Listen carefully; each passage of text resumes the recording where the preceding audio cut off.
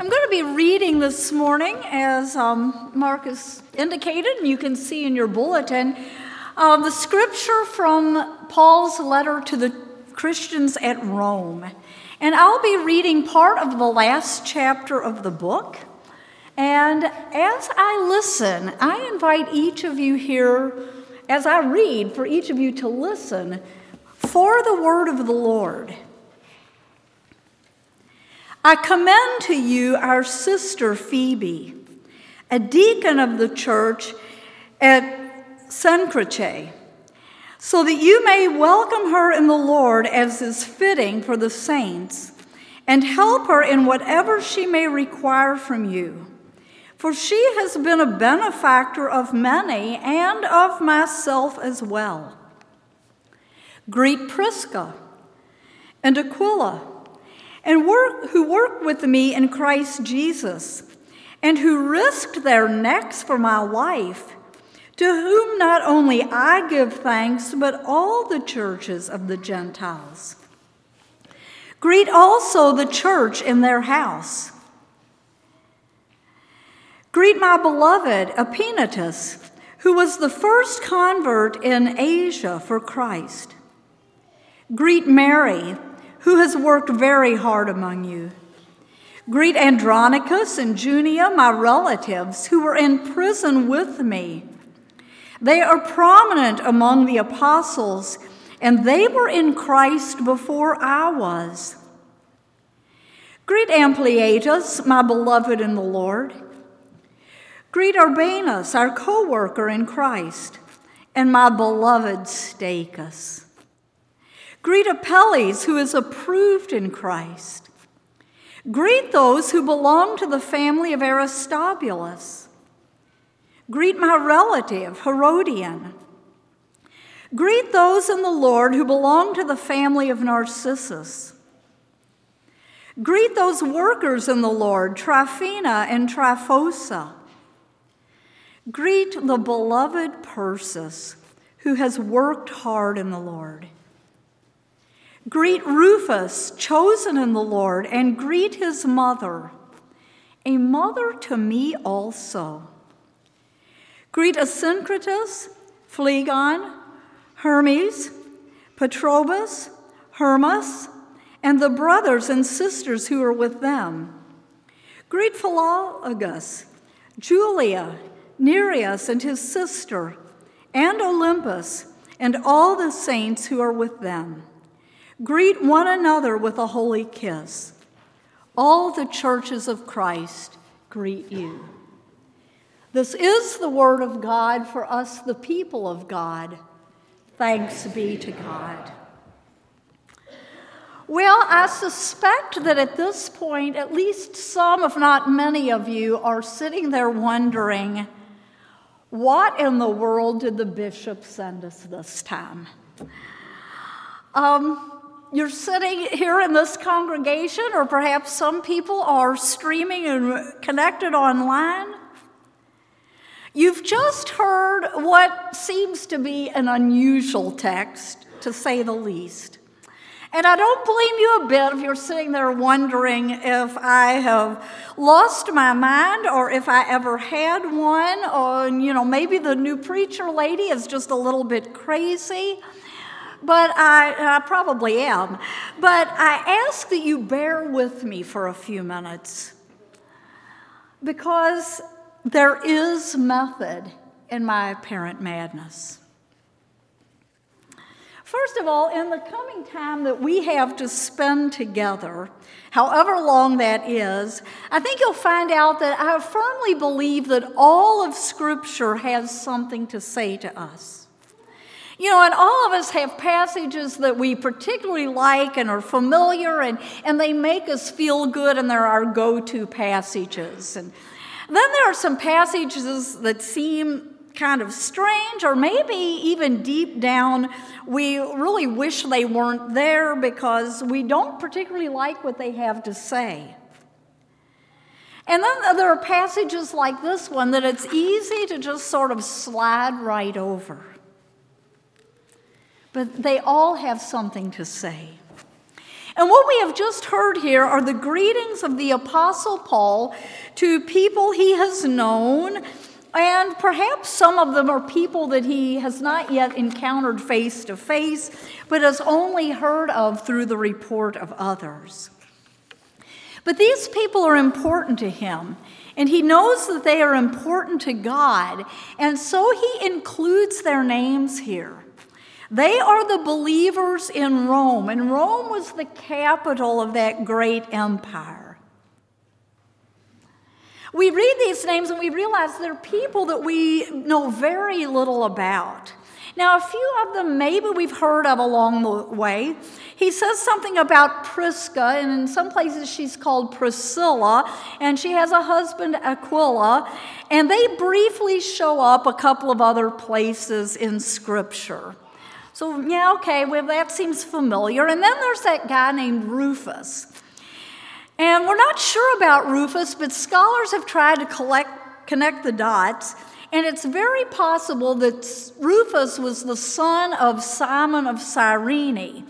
And Simon was that stranger who was compelled to carry the cross of the exhausted Jesus on his way to Golgotha. And so if Rufus is the son of Simon of Cyrene, well, that's a really interesting thing to think about and to mull over. But everybody else on this list, it's a case of who knows. You know, it's a bunch of names that were common enough for that time and place in the world's history. But they're not names that stand out for any particular notice. And actually, many of the names here are ones that were particularly common among slaves or freed people. And freed people were just that, people who had once been slaves, but had in some way managed to earn their way out of slavery and get their freedom. But if these were mostly slaves and freed people, these are just the average people, people with no particular status in their society. They definitely would not have been thought of as the elites. Boy, we hear that word a lot today, don't we? But these are not the elites of the Roman Empire, the Roman world. We read this list of names and we realize that no one wrote their biographies. Nobody left an account of where they were born or when and how they died or where they got buried. They're the unknown people, the common people, and the very ordinary people of their day. Like many of us, they were unremarkable in the big scheme of things. These are not people who had their Andy Warhol 15 minutes of fame. And yet, there is something very remarkable here. Because not only has this accounting of their names lasted for more than 2,000 years and is a part of Holy Scripture. Imagine that. Their names are part of Holy Scripture. But when we look at this passage closely, we see that each of these individuals are very special to the Apostle Paul. They're very special to God. And Paul doesn't speak about them in generalities here. It isn't just a case of, well, God bless all of y'all. It's not that. Several of them are referred to as beloved by him. A few of them he calls my kinsman or my relative. And I think it's fascinating when we stop to read the little tidbits about them. There's Mary, and now this is not Mary, the mother of Jesus. This would have been some other Mary. But she is commended for working hard. And it makes you wonder just what was it that she did? Apelles was approved in Christ. And I think about that and I think, wow, wouldn't you like to have that said about you? That that's your significant feature? And then we have Tryphena and Tryphosa. And I think, boy, that's a pair of names, isn't it? And he describes them as workers. But the interesting thing, back in that day, names had particular meanings and this and that. And the people that were listening to this letter read way back when would have known that those names, Tryphena and Tryphosa, meant dainty and delicate. So apparently these are not the people that you would necessarily count on to be workers. On the contrary, they sound like the type who might, need some extra care and looking after. But here they are. They're women who obviously got out of their own comfort zone and became workers for the kingdom of God. And when I think about them, dainty and delicate, in my mind's eye, I see these two diminutive little ladies, who are just very soft-spoken and very gently raised. And they have become powerhouses, workers for the Lord. And then he talks about the mother of Rufus. And Paul lovingly says, she acted like a mother to me too. And I think, where did that come from? What did she do? Did she welcome him into her home? Maybe she prepared meals that would best be described as comfort food, cared for him when he wasn't feeling well, gave motherly wise counsel, did his laundry. I don't know, but she was a mother to him.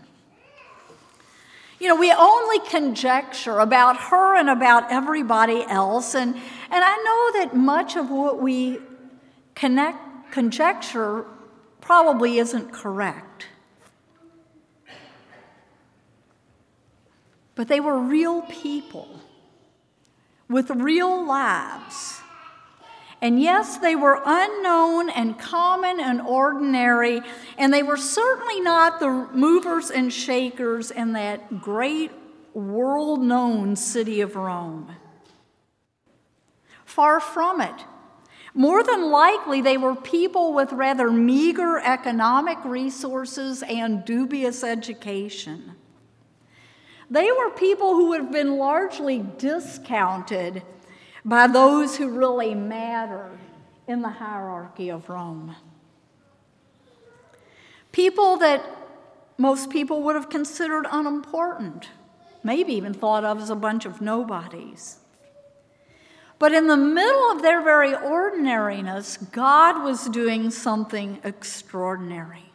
And what God was doing was he was using them to build his church and to become a collective of people of faith. And boy, there in Rome, that was a very shocking faith in a man who had died at the hands of the Romans and who had been executed on one of their crosses. And it didn't get much lower than that in the Roman world. And so to be worshiping this crucified Jesus was just amazing. But these oh-so-ordinary people were living extraordinary lives because they were living lives that were centered on Jesus. They weren't centered on the power of the Roman Empire or of Caesar. And that was really extraordinary in that place and time when everybody thought, I better bow to Caesar. This little group of people were the beginning of the church in Rome, the beginning of the church that would ultimately shake the empire and continue long after that empire was gone. The Roman Empire has been gone for hundreds of years now. There's ruins in Rome. But God's church continues and continues victoriously. right in the middle of that very decadent Roman culture, these little nobodies were living lives that at the very best invited disdain. Lives that would have appeared foolish to the elite. And as things progressed in their world, lives that often ended up enduring persecution. But the amazing and the wonderful thing is that the extraordinary power of God worked in and through their very ordinariness. And yes, the mighty empire of Rome is long gone.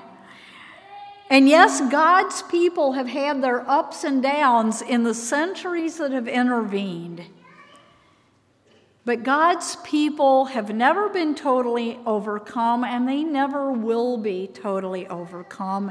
And when we stop to think about that, well, it's extraordinary, isn't it? A few years back, I had the privilege of visiting Rome. And as I went from place to place, I was struck how similar our decadent Western culture of today is to the one that the early Christians lived in. You know, things change. And if you read the polls, you know, we read about how, you know, fewer and fewer profess faith in Christ, and you know, that more and more people are declaring themselves to be nuns, and that's not N-U-N-S, but N-O-N-E-S. And that's people that have no particular religious affiliation and maybe no particular spiritual interest, it seems.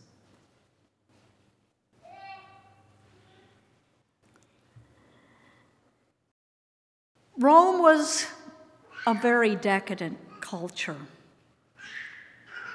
But God worked in a mighty way, and over time, that culture was changed. And He worked through these people whose names we just heard. He worked through others like us. And so the world that we find ourselves in, and we wonder sometimes, you know, what can we do, and does anybody really care anymore? And look at us, we're just a bunch of ordinary people in a mid-sized town in the middle of America, flyover country.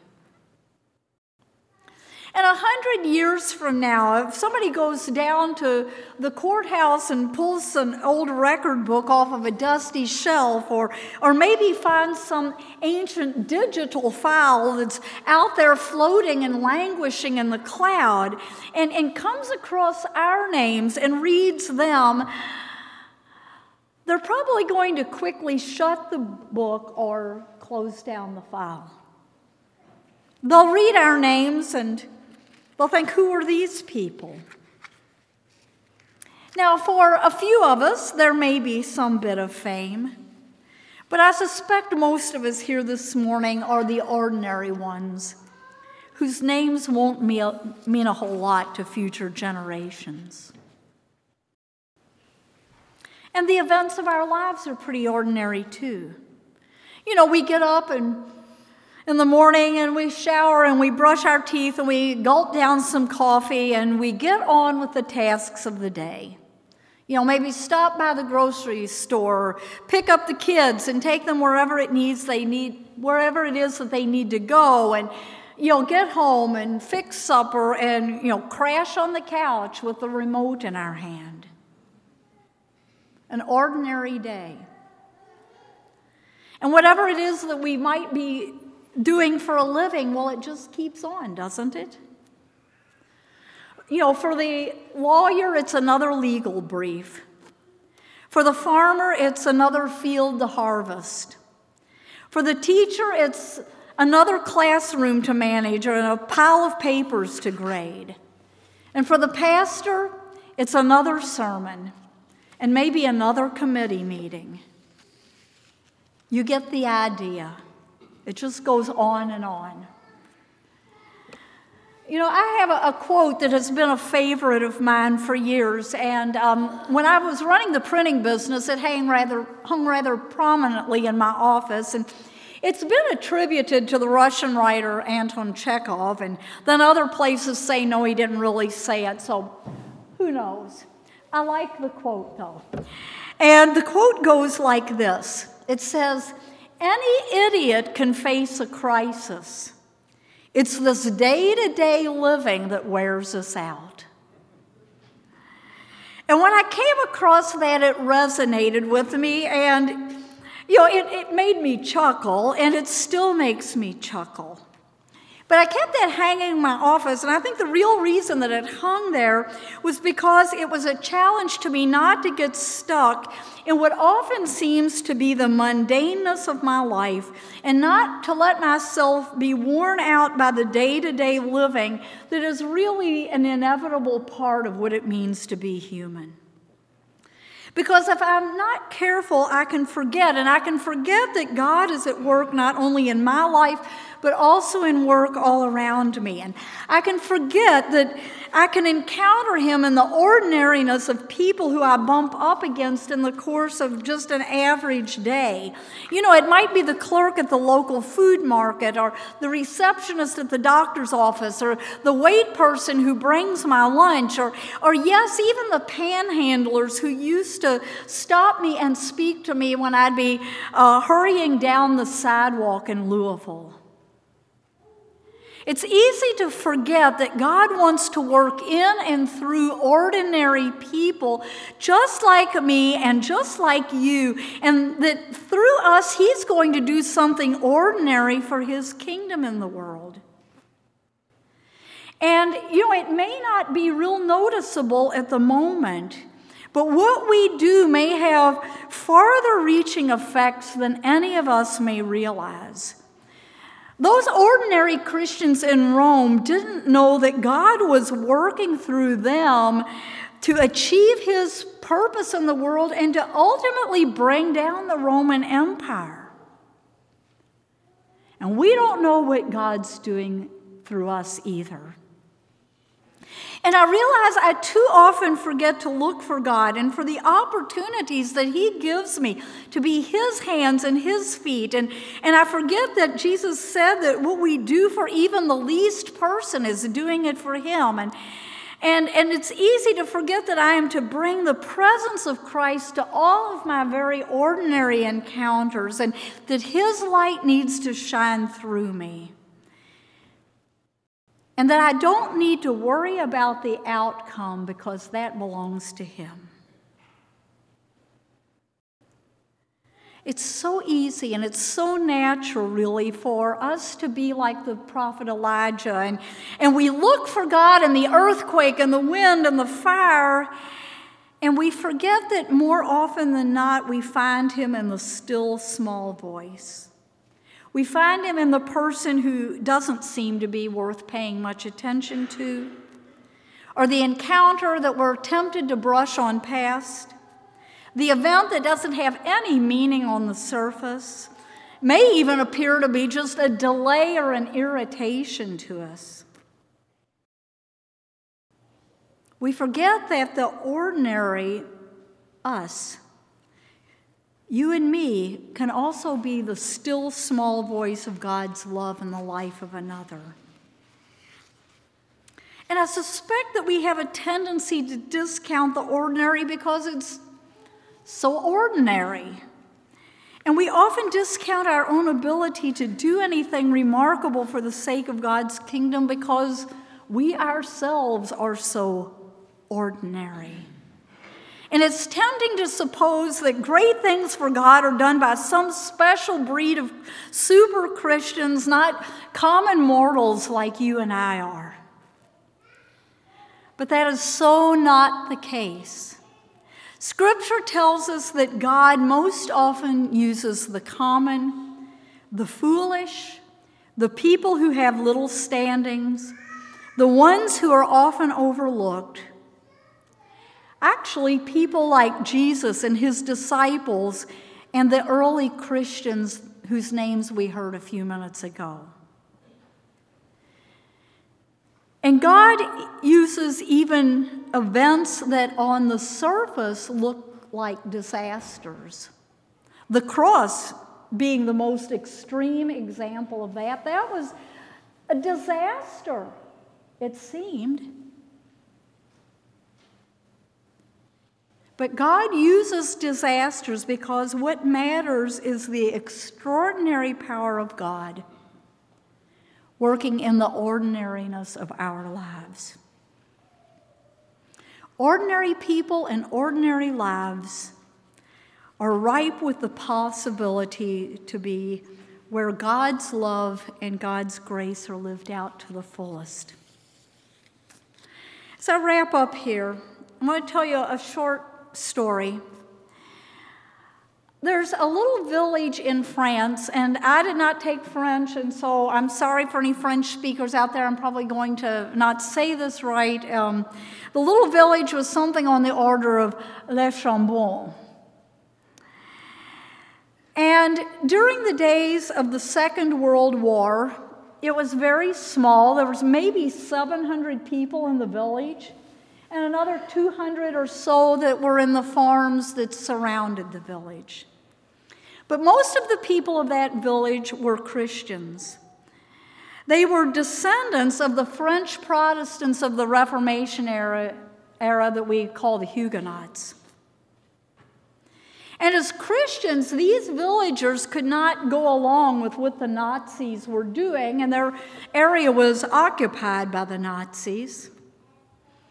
But under the Nazis' nose, they made their village a place of refuge. And because of their willingness to risk their own security, because of their efforts, about 10,000 Jewish people were saved from the clutches of the Holocaust. This little village of a few hundred people.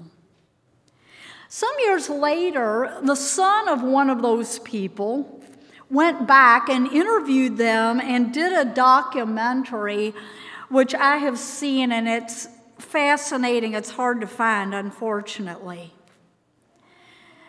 But I remember watching it, and he would ask these simple farm folk about what they had done and why they had done it. And I remember, an elderly couple standing there, in their overalls, work clothes, just kind of shrugging. They didn't think they had done anything remarkable. They just did what they could do at that moment in history. They were such ordinary people. They had lives that most of their lives would have been considered simple and mundane. And theirs is a story that very few have bothered to read. But what those people did was extraordinary. And they did it because of the love of Christ and the extraordinary power of God that was just deeply rooted in who they were. Well, my friends, God is still looking for ordinary people who will decide to live for Jesus and are willing to use all that they are and all that they have to advance His purposes. And I don't know what God has ahead for us, but I pray that as we live into this new year and this season, that our God will do extraordinary things through this congregation, just like He did with those folks in Rome. Would you pray with me, please?